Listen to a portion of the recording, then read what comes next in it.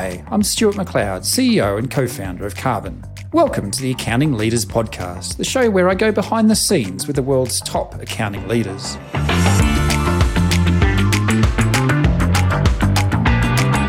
Today, my guest is Steph Hines from Growthwise, an accounting firm located in Newcastle, Australia, that focuses on giving small business superpowers that can help them manage everything that they do. They're not your average pen-pushing, number-crunching, sit-behind-a-desk type of accounting nerds. Their aim is to help small businesses think, learn, grow, and of course, kick ass. Steph founded Growthwise about 12 years ago and has been in the accounting industry for over 2 decades.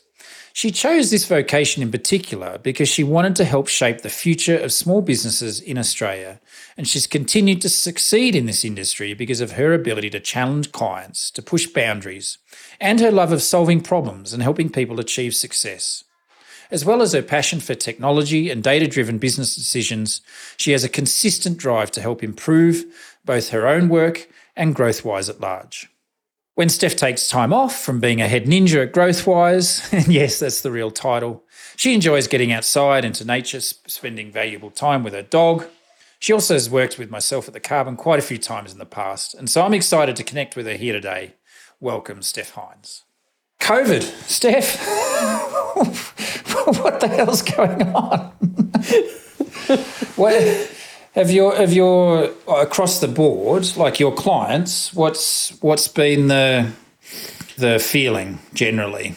Well, I think everyone panicked at the beginning, which is normal. It's what everybody should have done.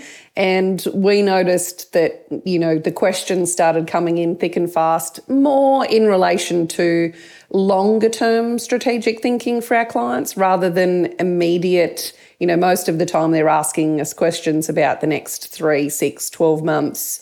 This was a much longer style question play. And in Australia, we obviously have been quite lucky. That panic feeling kind of lasted 3 months for our clients. Yeah, this is sort of April, May last year, or March, April last year, yeah. Yeah, so for us, come about August, more than 90% of our clients were effectively back to business as usual. But because they had panicked so much, they've now actually made so much more money than what they normally do. And I think we're just more strategic in their thinking, which is always helpful from a business standpoint. And so now we have this beautiful problem at tax planning time of saying, wow. But it's been a real shock to see how much profit people can make when they are really, really concerned about cash flow, concerned about spending and, concerned about getting that income in the door today. Did you have many in hospo then? I mean... Yeah. Yeah, and they sort of worked out, takeaway or whatever you're allowed to do there. Yeah, I think community is something that's massive in Australia, and we obviously don't live in a major capital city. Newcastle's a little bit different. We have a couple of hospitality venues where people literally were doing better during COVID with their daily sales than what they had previously. So that's not a common story across the world, eh? Definitely not. But I really put that down to community, like really getting everyone together and doing what they need to. And I think, obviously Australia's initial handling of everything was great. We'll get to how fucking hopeless it is now. But we can, with people being able to, after a couple of lockdowns, people being able to, get out and about a little bit and maybe... I don't know. I can't remember whether you sort of allowed indoor dining and stuff. We've only just sort of got indoor dining back recently. Yeah, that's definitely a massive upside of Australia's handling of the pandemic, right? But getting people back buying meals and being able to do community things. And I think for us, if you have a look at some of the larger businesses in Australia, then they're definitely not feeling the same thing. But for a lot of small businesses, there's been an enormous amount of support in community and in people wanting to spend local and spend with small businesses. And we've got a couple of e-commerce clients who were quite micro still loving life. It was definitely that mix of lifestyle, combination style business. Lifestyle business, yeah, dirty word sometimes. Definitely. But it isn't now. Like some of these clients, because, you know, they did well on social, they had a really good story to tell, you know, they've now got 3 and 4 different sheds and things for storage just of product before they can actually ship it out. So it's been quite fun. Well, I don't want to load the question too much, but how do you think the initial JobKeeper, job seeker sort of stuff worked? You think that was, I mean, it seems effective, right? JobKeeper to start with certainly was, because it just stopped the panic of firing everyone effectively, which is what would have happened if we didn't have some form of that support. And so people were okay with the fact that they could still maintain some sense of normalcy for at least a little while. The biggest problem that I think we have now is that support has gone on for so long, and possibly too long for some people. And what's happening now is finding employees is really difficult. Yeah, that's happening. We live in a tourist town, and there's businesses that can't open because, you know, the people that would have come back seasonally couldn't plan ahead. Is that kind of the same thing there? Yeah, I think everyone, certainly Newcastle based, everyone is very busy. We didn't really have many businesses that shut down at all. And so everyone is still semi-employed or, you know, doesn't actually want to work full-time because they're happy to do 20 hours a week or whatever it might be. So I think our biggest problem for a lot of clients at the moment is actually getting the good support and good employees to be able to keep growing. The employees that would have come back for summer, you know, and for the peak season, I mean, we have very two distinct, you know, all the winter employees go home from the ski fields, and the summer employees come and just sort of hang out on boats and stuff. But here, the whole work from home movement has brought, you know, tens of thousands of people from all over the world. A lot of our friends are from either East Coast, you know, Connecticut, New York, or from the Bay Area. And they all came here during the pandemic. We were a bit earlier, thank God. And, you know, so property prices have escalated dramatically. Rentals have just disappeared entirely. Like, you know, it's $10,000 a month for a shack, for an asbestos shack, right? So, and I know, you know, I've still got a bad habit of reading the SMH and the Fin, but it seems the same thing's happening there. You know, your sea changes and your tree changes are just flooded with people from the city and people, you know, reassessing their life values and their goals and their kids' upbringing and all, and it's caused a dramatic movement of the population across the world, right? It's huge, and I think being so close to Sydney for us, so we're 2 hours away, we really have had a hell of a lot of people move here from Sydney in particular, who now maybe they've got to go back a day a week or two days a week, but that's doable as opposed to needing to be in the city 5 days a week. We camped on the weekend at a hip camp on someone's property just outside of Stroud, and he's gone from being in Sydney full time to only needing to be in Sydney 1, maybe 2 days per week, and he spends the rest of the time on his farm. Yeah, actually being a dad and a father or a husband or a, you know, whatever that you weren't able to do before because you're sitting in the car or you're out entertaining clients or something because you're in Sydney for the week. Correct. I think his children very much appreciate the farm life. It's either going to lead to much better long-term relationships or a lot of divorces or both, right? Spending all that time together can be very telling. Yeah, I think you're right. 50-50. It'll either be good or bad. How is Bo? But Bo's all good. You know what he's like. Yeah, he'll roll with it. He'll roll with anything. As long as he gets to fly on a Friday, nothing else matters in his life. So, What's he flying? He's learning to be a pilot, basically, just for fun. So just flying Cessna 4-seaters. If I ever come back and I don't know whether we will, then I want to start like a electric small aeroplane company. build battery aeroplanes, because there's so many like small trip routes in Australia and New Zealand. I don't think anybody's doing that down there yet, are they? Is anybody doing something stupid like that? No, so come on over. Just in your spare time on the weekends when you're not doing carbon, you'll be fine with that. You and Bo can hang out to your heart's content, and that'll be great. No, that'd be cool. I reckon. Bit of solar, bit of electric aviation. Two things I know nothing about, which is kind of the way usually start businesses, right? It's always the way, isn't it? You've got an interest in some form of being able to get from place, point A to point B. That's all you need. Oh, I mean, it's just annoying me so much because, we would love to come back and for the kids to see their grandparents and to see, it's so Australian to snatch defeat from the jaws of victory. What's going on with vaccinations? I was looking at the list. As of yesterday, the New York Times had total number of vaccinations in Australia at 15 people per 100 and 3,795,000 vaccinations, right? So remember that number, 3,795,000. Iran is snapping at our heels at 3,141,000. Kazakhstan at 3,009,000.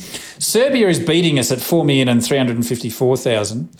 Greece, which if not too long ago was absolutely bankrupt, is way up at 5 million. What is going on? It's unbelievable to see go from such a great place to a disaster. What do you think? Is there political expediency involved in this? What do you think? Well, I think it's the Australian way, isn't it? We're very laid back. Generally, just fuck it, don't worry about it.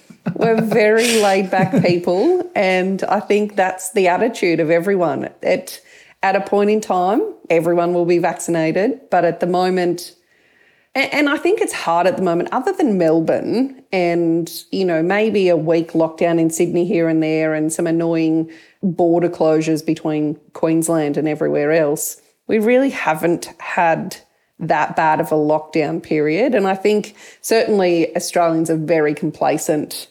Like if you walk around here in Newcastle, as an example, there are no masks. And granted, we're not in a big city. No one lives on top of one another.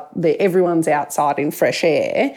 But it is very different than I would imagine it is in other parts of the world. But I really put it down to the fact that we are... She'd be right, mate. We're a very laid-back nation. No whacking furries, eh? I'll have to explain for Rita a bit later. But,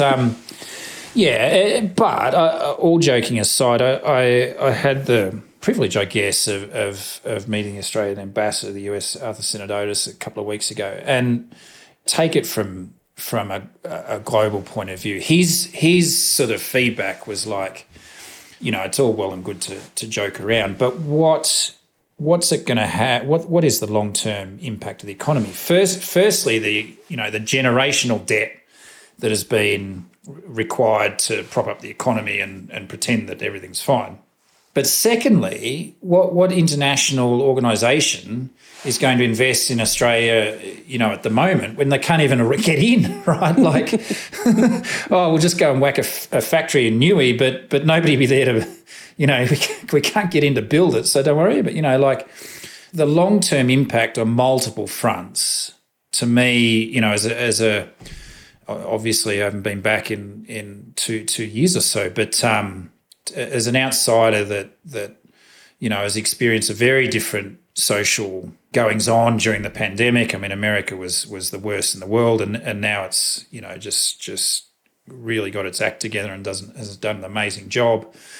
I was vaccinated before my mum. It's just crazy stuff, right? So that's my concern for the home country is there's going to be generations paying for the complacency to sort of overcome what could have, just a couple of phone calls could have got 30 million Johnson & Johnson's down there pretty quickly, I reckon. And you're totally right. I mean, I think worldwide everyone's going to be paying for this for a very long time. Certainly in Australia, we definitely will be paying for this for a very long time. We just had our federal budget a couple of weeks ago, and obviously there's nothing in the near future that has us being able to repay anything that's gone on. And the talk of the town, so obviously that no one knows exactly when we're going to be opening borders and allowing internationals in, but from a business perspective, we just don't have enough people to do the work in most cases that needs to be done.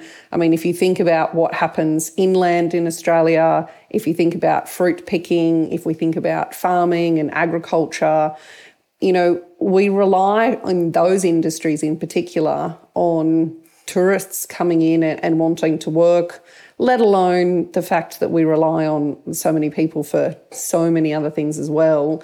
It'll be interesting to see how the next couple of years in those industries that do rely on working tourists go. I realise domestic tourism is kind of perhaps filling a hole of what internationals would have otherwise. I get that, but that's a bit of a mirage.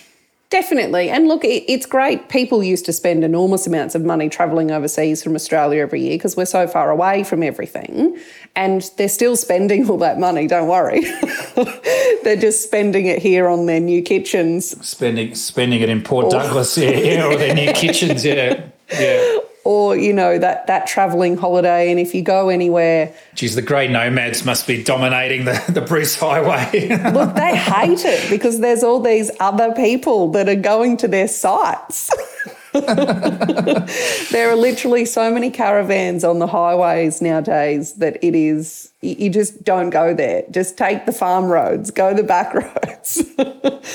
So that is definitely filling a void. But from a business and employment perspective, if we're still going to really grow as an economy, then, we are reliant on everything. And certainly for, friends and for clients, we're actually losing talent now, not only in the cities to some of the regional areas, but we're losing really good talent to the rest of the world because they can sit in their apartment wherever they are, or they can be in Port Douglas on the beach and working for any business anywhere in the world.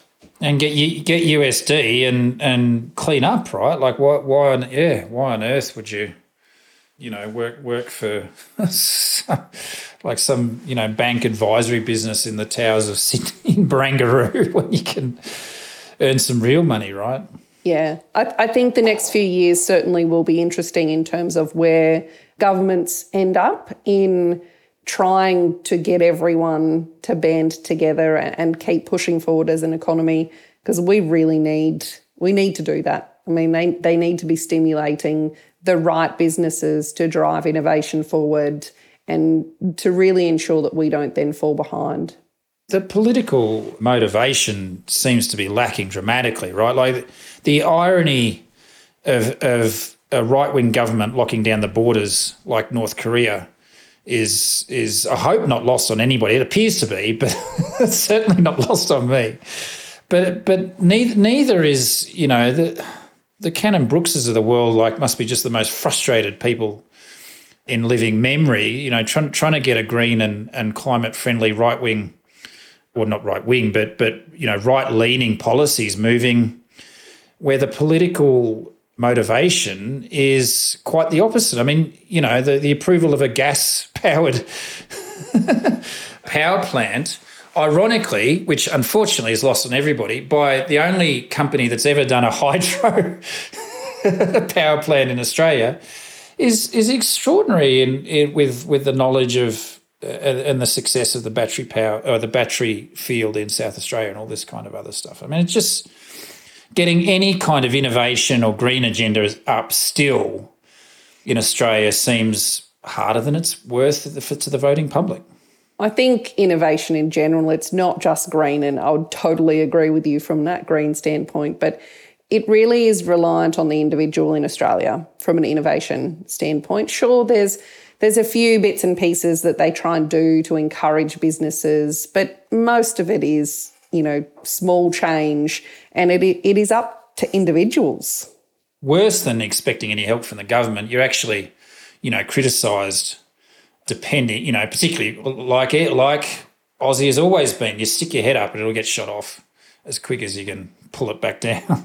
Definitely. And that hasn't changed at all. I think in some instances that is getting worse, not better. So it has given me a different perspective, sort of, I always felt a little bit, like it was if you're ever just a little bit better than average, you're kind of criticised for that. And it's become more poignant as an outsider looking in. And it's never been a part of the culture that I particularly enjoyed. No, and it comes back to that laid back. We are very, very laid back as a country. Hey, if you're working while I'm on the golf course, then you might be getting ahead. Just dial it back, mate. You still nailed it. Yeah. No, I haven't lost that because I've got to give it to my kids. They're like, what the hell are you talking about, Dad?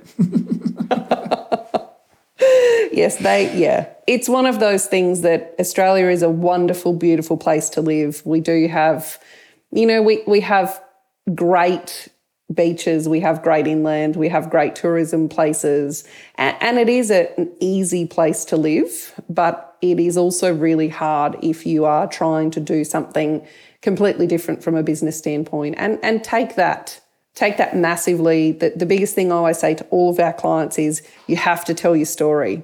And I'm an accountant and I'm still the one, bashing them over the head to say, tell your story. And certainly living in Newcastle, we aren't, we don't have everything. We don't have Sydney, we don't have the money, etc. But we still have some amazing businesses here competing brilliantly on a global scale, yet no one knows about them. No, and that's what's always made you special and our friendship, at least from my point of view, really valuable is your capacity to not only tell that story but also encourage your clients to do so. Still, I don't see anybody doing it as well as you do, and I makes me as happy as anybody to see how successful you guys have been over the years, and we love you dearly for it. I miss our catch ups. I miss our red wine at the casino, etc. But you must be just thrilled to see the Newcastle economy thriving and your clients, contributing significantly to that. Definitely. And I look at it as, we're helping. We do anything that we possibly can to tell our client's story, to help other accountants, because it is that word, helping. It's not, and I try to encourage everyone I know that it's not putting anyone on a pedestal to say, I'm amazing, because at the end of the day, we're all amazing at something and we all have so much to learn in. I hope so, yeah. We've got to, because I'm shit at a lot of things, golf. But that's exactly the thing, right? We're all terrible at certain things, but most of us as a general society actually want to learn and be able to drive things forward. And to me, that's as much an accountant's role as it is in being able to save someone tax. It's helping them tell that story and get excited about helping tell other people's stories as well, as opposed to, we better not tell anyone about that person. I couldn't agree more, and we at Carbon kind of feel the same way, right? Like we're helping the helpers. I know it's downstream or upstream, if you like, and all of that, but if you guys can do your job better and we can do that for 10, 20, 30,000, 50,000 firms, then, we're having an impact and that's meaningful and it's sustainable and it's valuable. And honestly, that's why we really wanted to use Carbon in the first instance, because I was sick of everyone assuming that a client is like a matter, in that you're doing a certain job for someone. We're not lawyers. We're here to help build people. We're here to help build businesses up. And that comms piece that you guys do so well of bringing all of the comms for a client, to me, is so important in everything that we do, because it allows the whole team to get an understanding and an idea of what's going on, as opposed to, look, I am an accountant and I need to do a BAS now, so... Yeah, I've got 6 minutes, 6 minute increments. Anyway, enough about us. This is not about us, but it's all about you. How's Growthwise going today, and are you happy with it, and what's kind of on the horizon? Are you gonna sell out to a big ugly grey firm in Sydney, or are you just gonna keep going? Well, Alan, my business partner, who we've worked together now for 23 years in December, so a lot of people say, poor Alan. I'm okay with that. I wouldn't say that. One drunk red wine at a casino night when we were younger, Alan promised me 40 years together. So we've still got 17 to go. Well, that was a costly night, wasn't it? It was a very costly night for him. So, no, look, I love my job. I don't really think of it as a job. I get to come to work every day and either help build a team and build people's personal skills up, or I get to help clients. So to me, I'll do this until someone says to me, you're not any good at it anymore, please move on.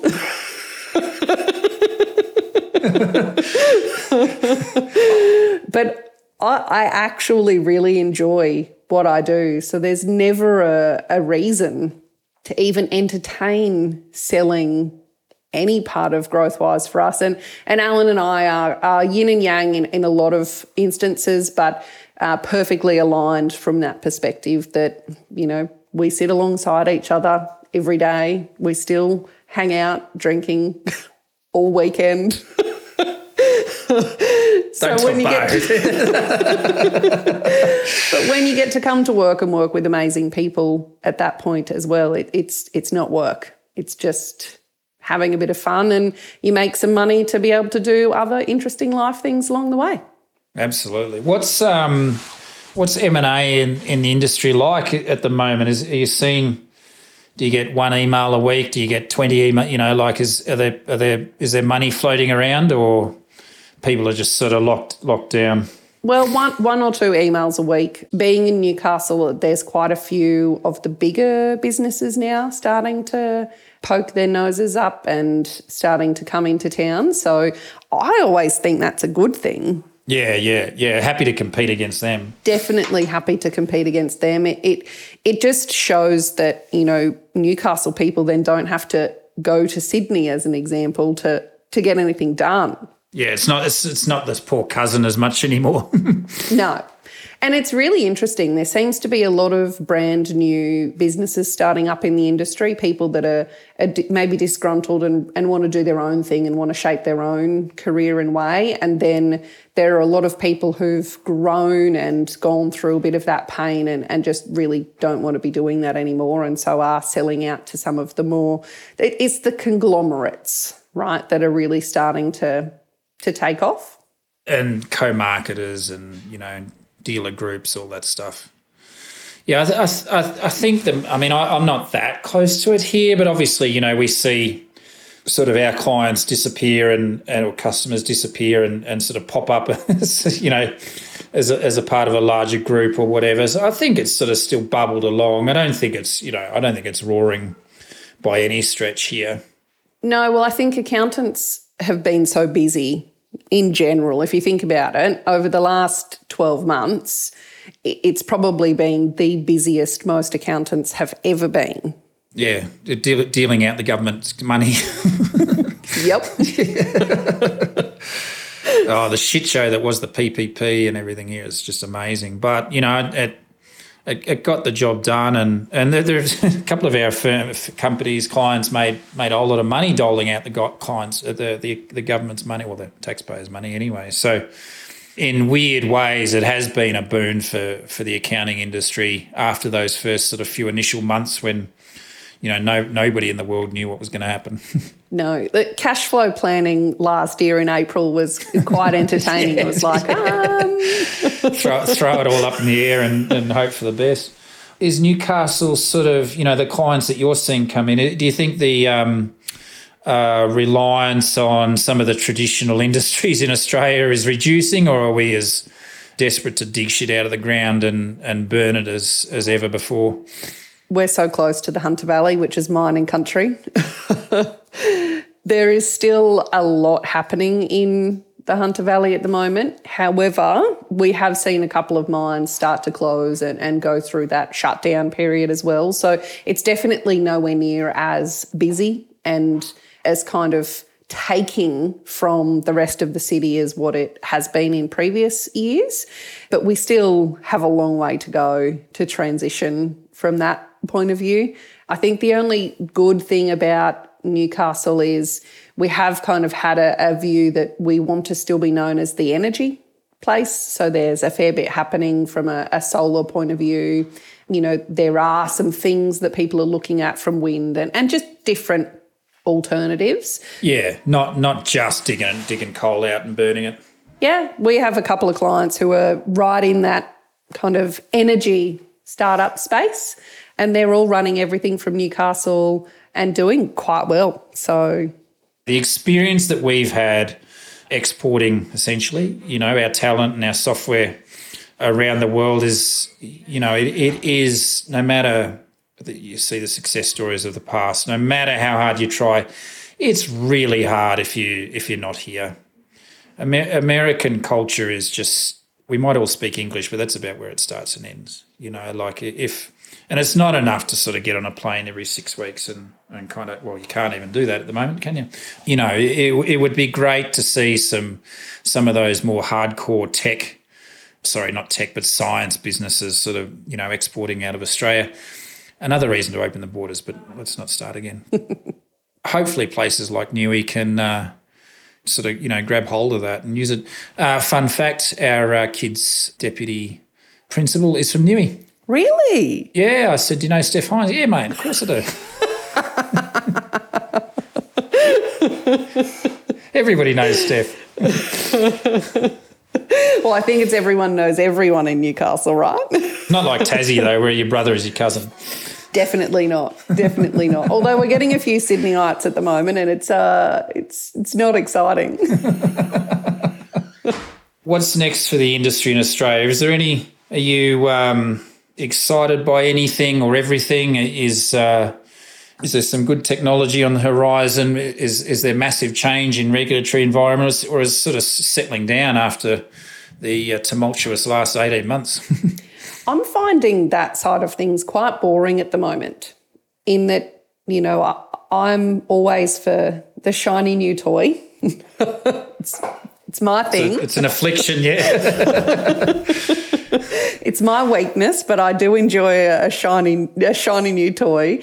And certainly I feel at the moment that there isn't a lot happening in that area. A lot of accountants that I talk to are now, you know, they've gone into jumping in boots and all to a few different things, and their view is actually trying to consolidate what they're doing, consolidate the type of apps that they're using, consolidate even some of the service offerings that they're doing for clients. And I think simple is better.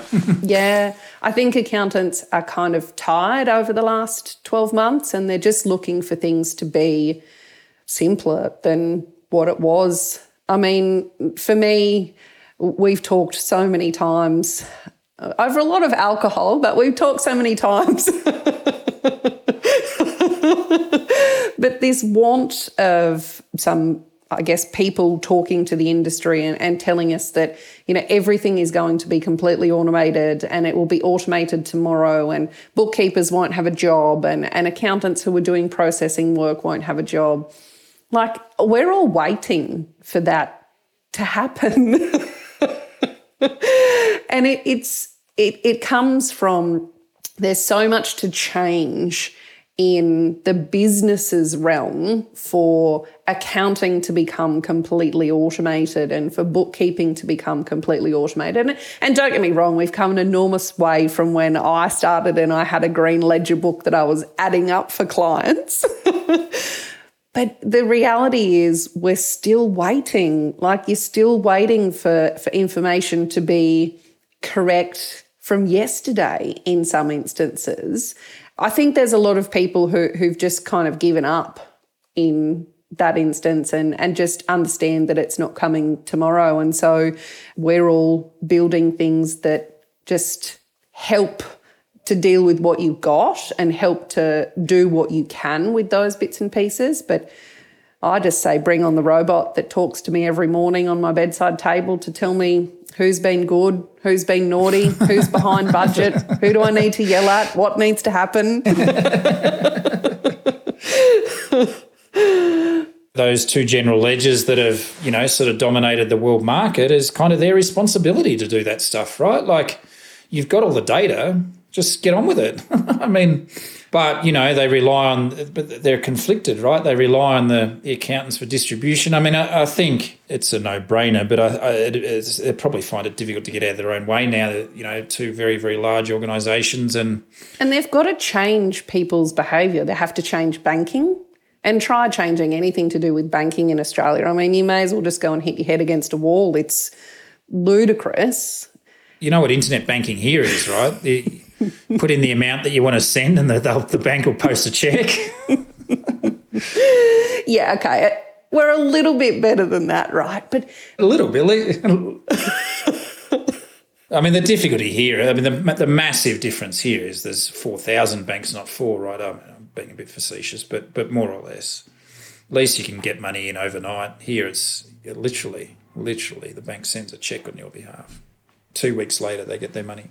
Yeah, 2 weeks. Yeah, 2 weeks. And that's the thing, right? For us, there's been no real assistance for businesses in that banking realm to really change. I mean, we had one bank who said it was going to take 2 weeks to open a bank account for a company. Like, those things should be instantaneous, and they're the bits that are missing in my mind, to build out the whole piece of that puzzle, because banking will drive the ability to get the data that people need in order to be able to do what they need to do. There's a bit of talk about e-invoicing. Is that going anywhere?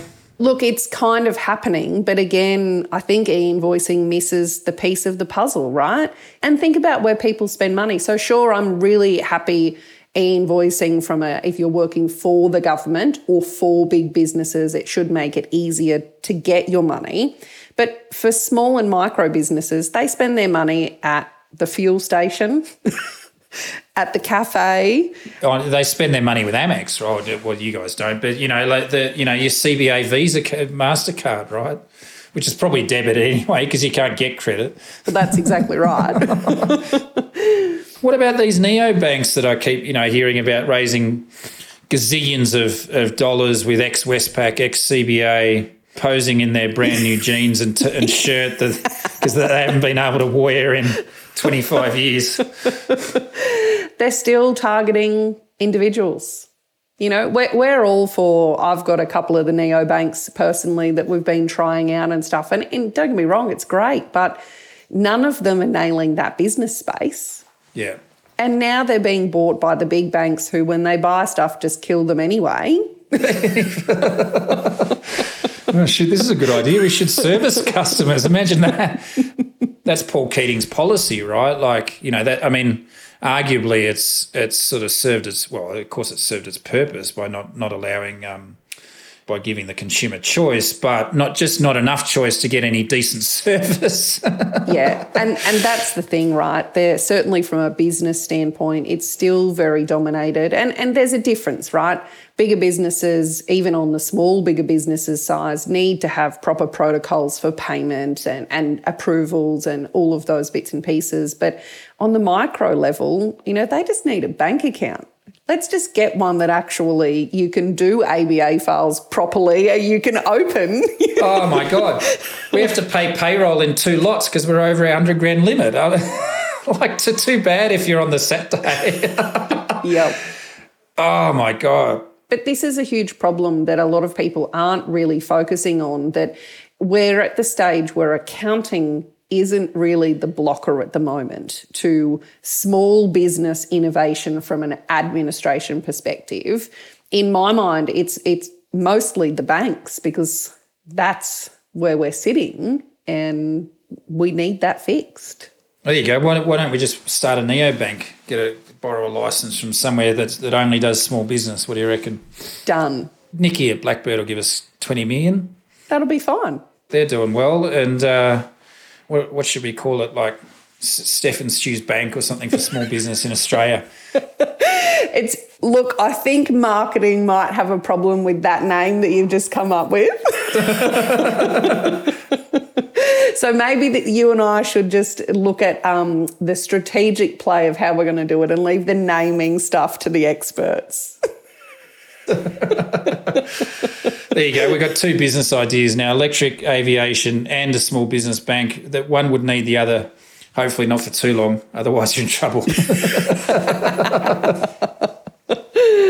Yeah, but that's what I see as some of the exciting things, that if we can fix, the rest of the stuff, then just falls into place, because it can. The categorisation of expenses and all that stuff, while difficult, it's not landing rockets after they've been up at the space station, is it? Definitely not. Australia sort of has to start thinking about its next generation of economy, because, you can only dig shit up for so long. Do you think that's a real thing, or am I just sort of dreaming that and hoping that? No, it has to be a real thing, because you're right. We have to understand what's next. And if you look at some of the issues, and this is not just for Australia, but supply chain of certain things that we actually need in Australia to survive, and the reliance that we have from a manufacturing standpoint on basically everyone else, because our labour rates are so high, in that you can't get anything done. But that also presents a really unique and exciting opportunity. And we work really closely with an actual hardware and manufacturing accelerator that have been able to stay in Newcastle as opposed to having to go everywhere else. And I look at some of the things that they're doing with some really advanced technology and advanced manufacturing principles. And, that's the exciting thing that I think for Australia it should be on the horizon, that, we can be more self-sufficient, we can be cutting edge with a whole host of those technologies and new opportunities. I don't want to draw, long bows here, but, like you look at the I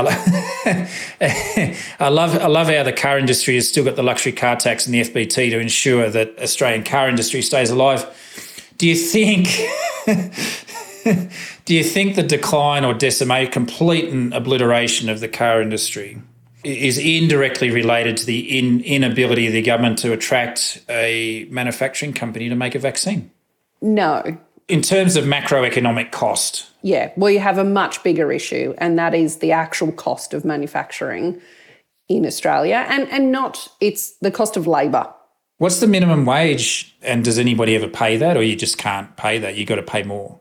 You can't. You cannot pay minimum wage to do anything. If you want someone to stand there and press a button on a machine, you're paying 120 grand. Wow. Yeah. So there's what we hear around town is, we obviously have the equivalent of a left-wing government or a Labor government in Australia, the Democrats. People say that they're getting paid, $18 an hour to sit at home. I don't know whether that's true, and I'm not proclaiming that that's true at all, because I've got no idea, but that's what I hear. And it would only take $22 an hour, to make them stop smoking weed and get out and press a button, right? Like, what's that, about 50 grand a year or something? Yeah. 45 grand a year or something. I mean, that's a third of kind of, what you're talking about. That's amazing. I mean, that's a structural issue, right? Yeah. And for a lot of it, it's making them change a job. So if you think about us around here, if you work in the mines, that's your starting wage. So you're not going to leave that industry to go and do anything in manufacturing if you're going to get half of that wage again. So I think we have a massive problem to try and solve, in that we need to be doing some different bits and pieces. We've got enough space. We certainly have the brains in humans to be able to do something different. That kind of manufacturing, and an advanced manufacturing stage, not the traditional stuff, but what's next is quite exciting. But other than the small businesses doing it themselves, we've got a couple that have invested in the last 12 months $500,000 in robots to press the button, right? To sit there and actually do those menial tasks, which is great because you don't really need a human to do it. There's no choice in the structural arrangement, right? Even if you wanted to begin with, you couldn't. Yeah, but you need the cash, right? You need the capital to be able to do that. Where does a small business get that type of capital from? Not the government. Well, the next phase is you would go to the bank and the bank's not giving it to you unless you give them the house.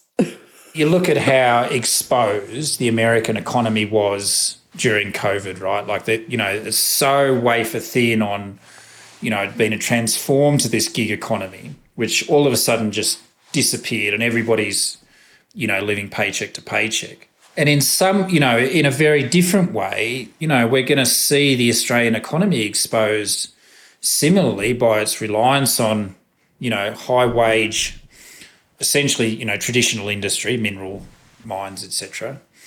And the other end of that is, sort of this pushing finance around, like not the lack of invention, outside of the American coasts, or particularly the West one, and, the Australian reliance on, traditional industry leave, vast swathes of the economy exposed to, very significant structural stress in times of like a pandemic or whatever else hits the world, God knows.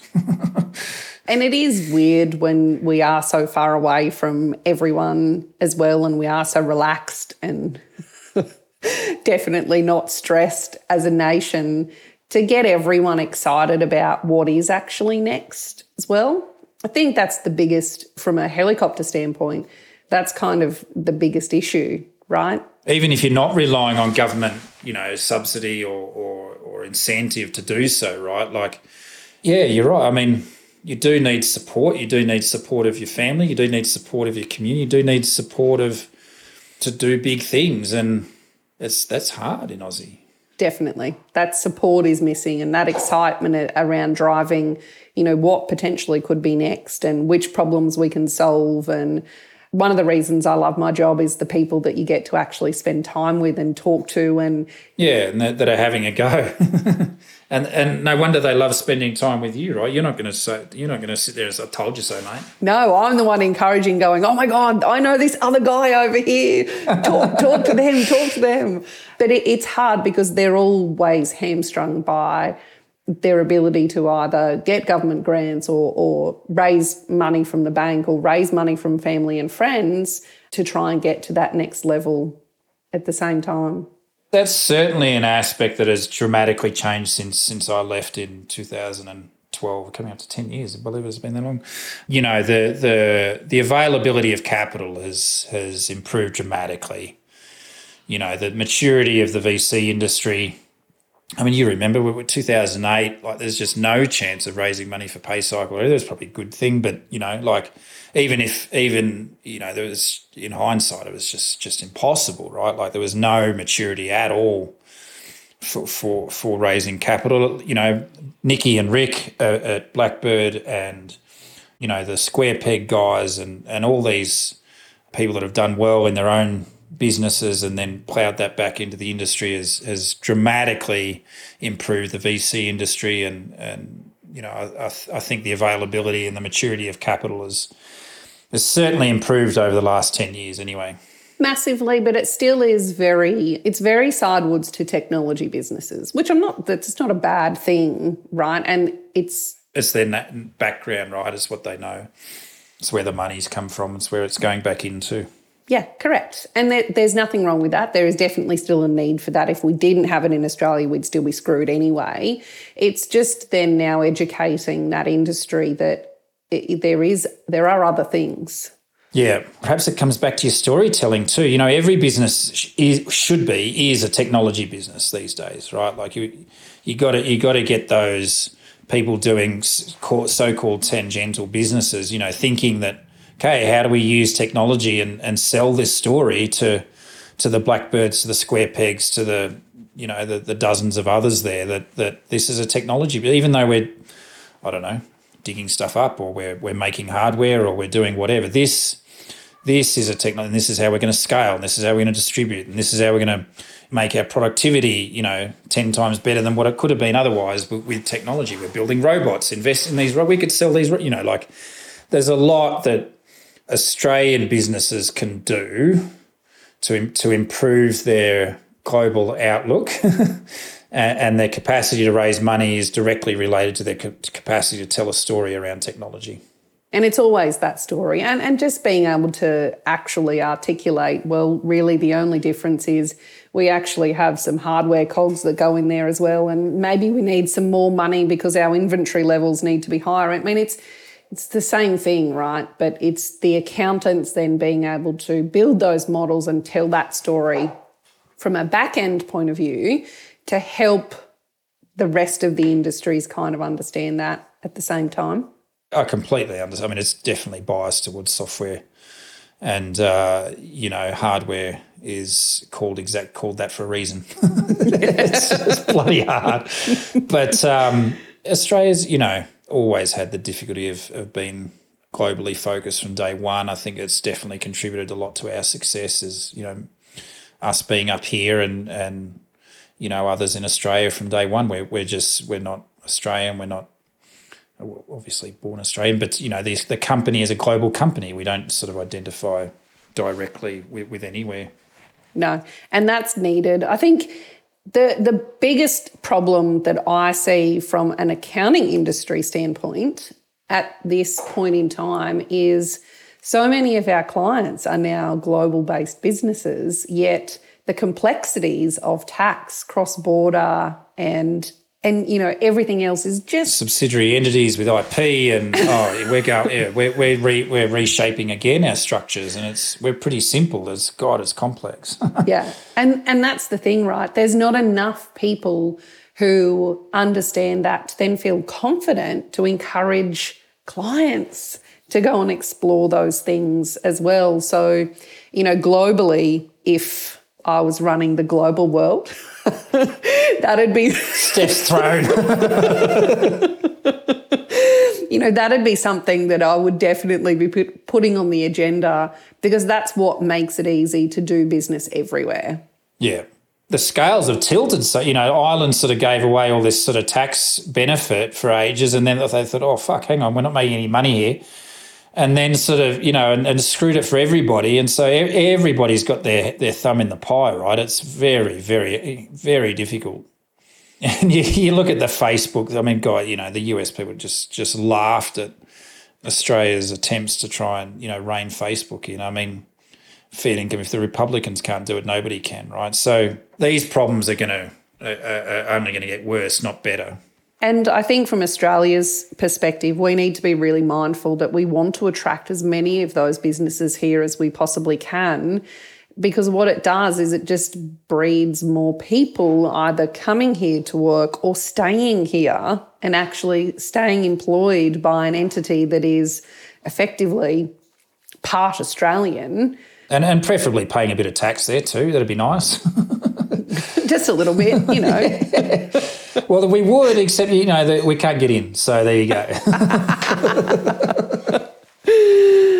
But it's a big problem, because it's a big consideration for people in, determining whether they want that next layer and level of complexity in their business and how they then go about it. Steph, I've taken up way too much of your time. It's amazing to catch up with you again. And we miss you terribly.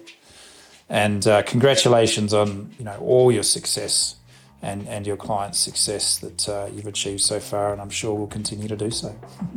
Well, 17 more years of fun, don't you worry. No worries, we'll be here. Perfect. Thanks, Steph. Thank you.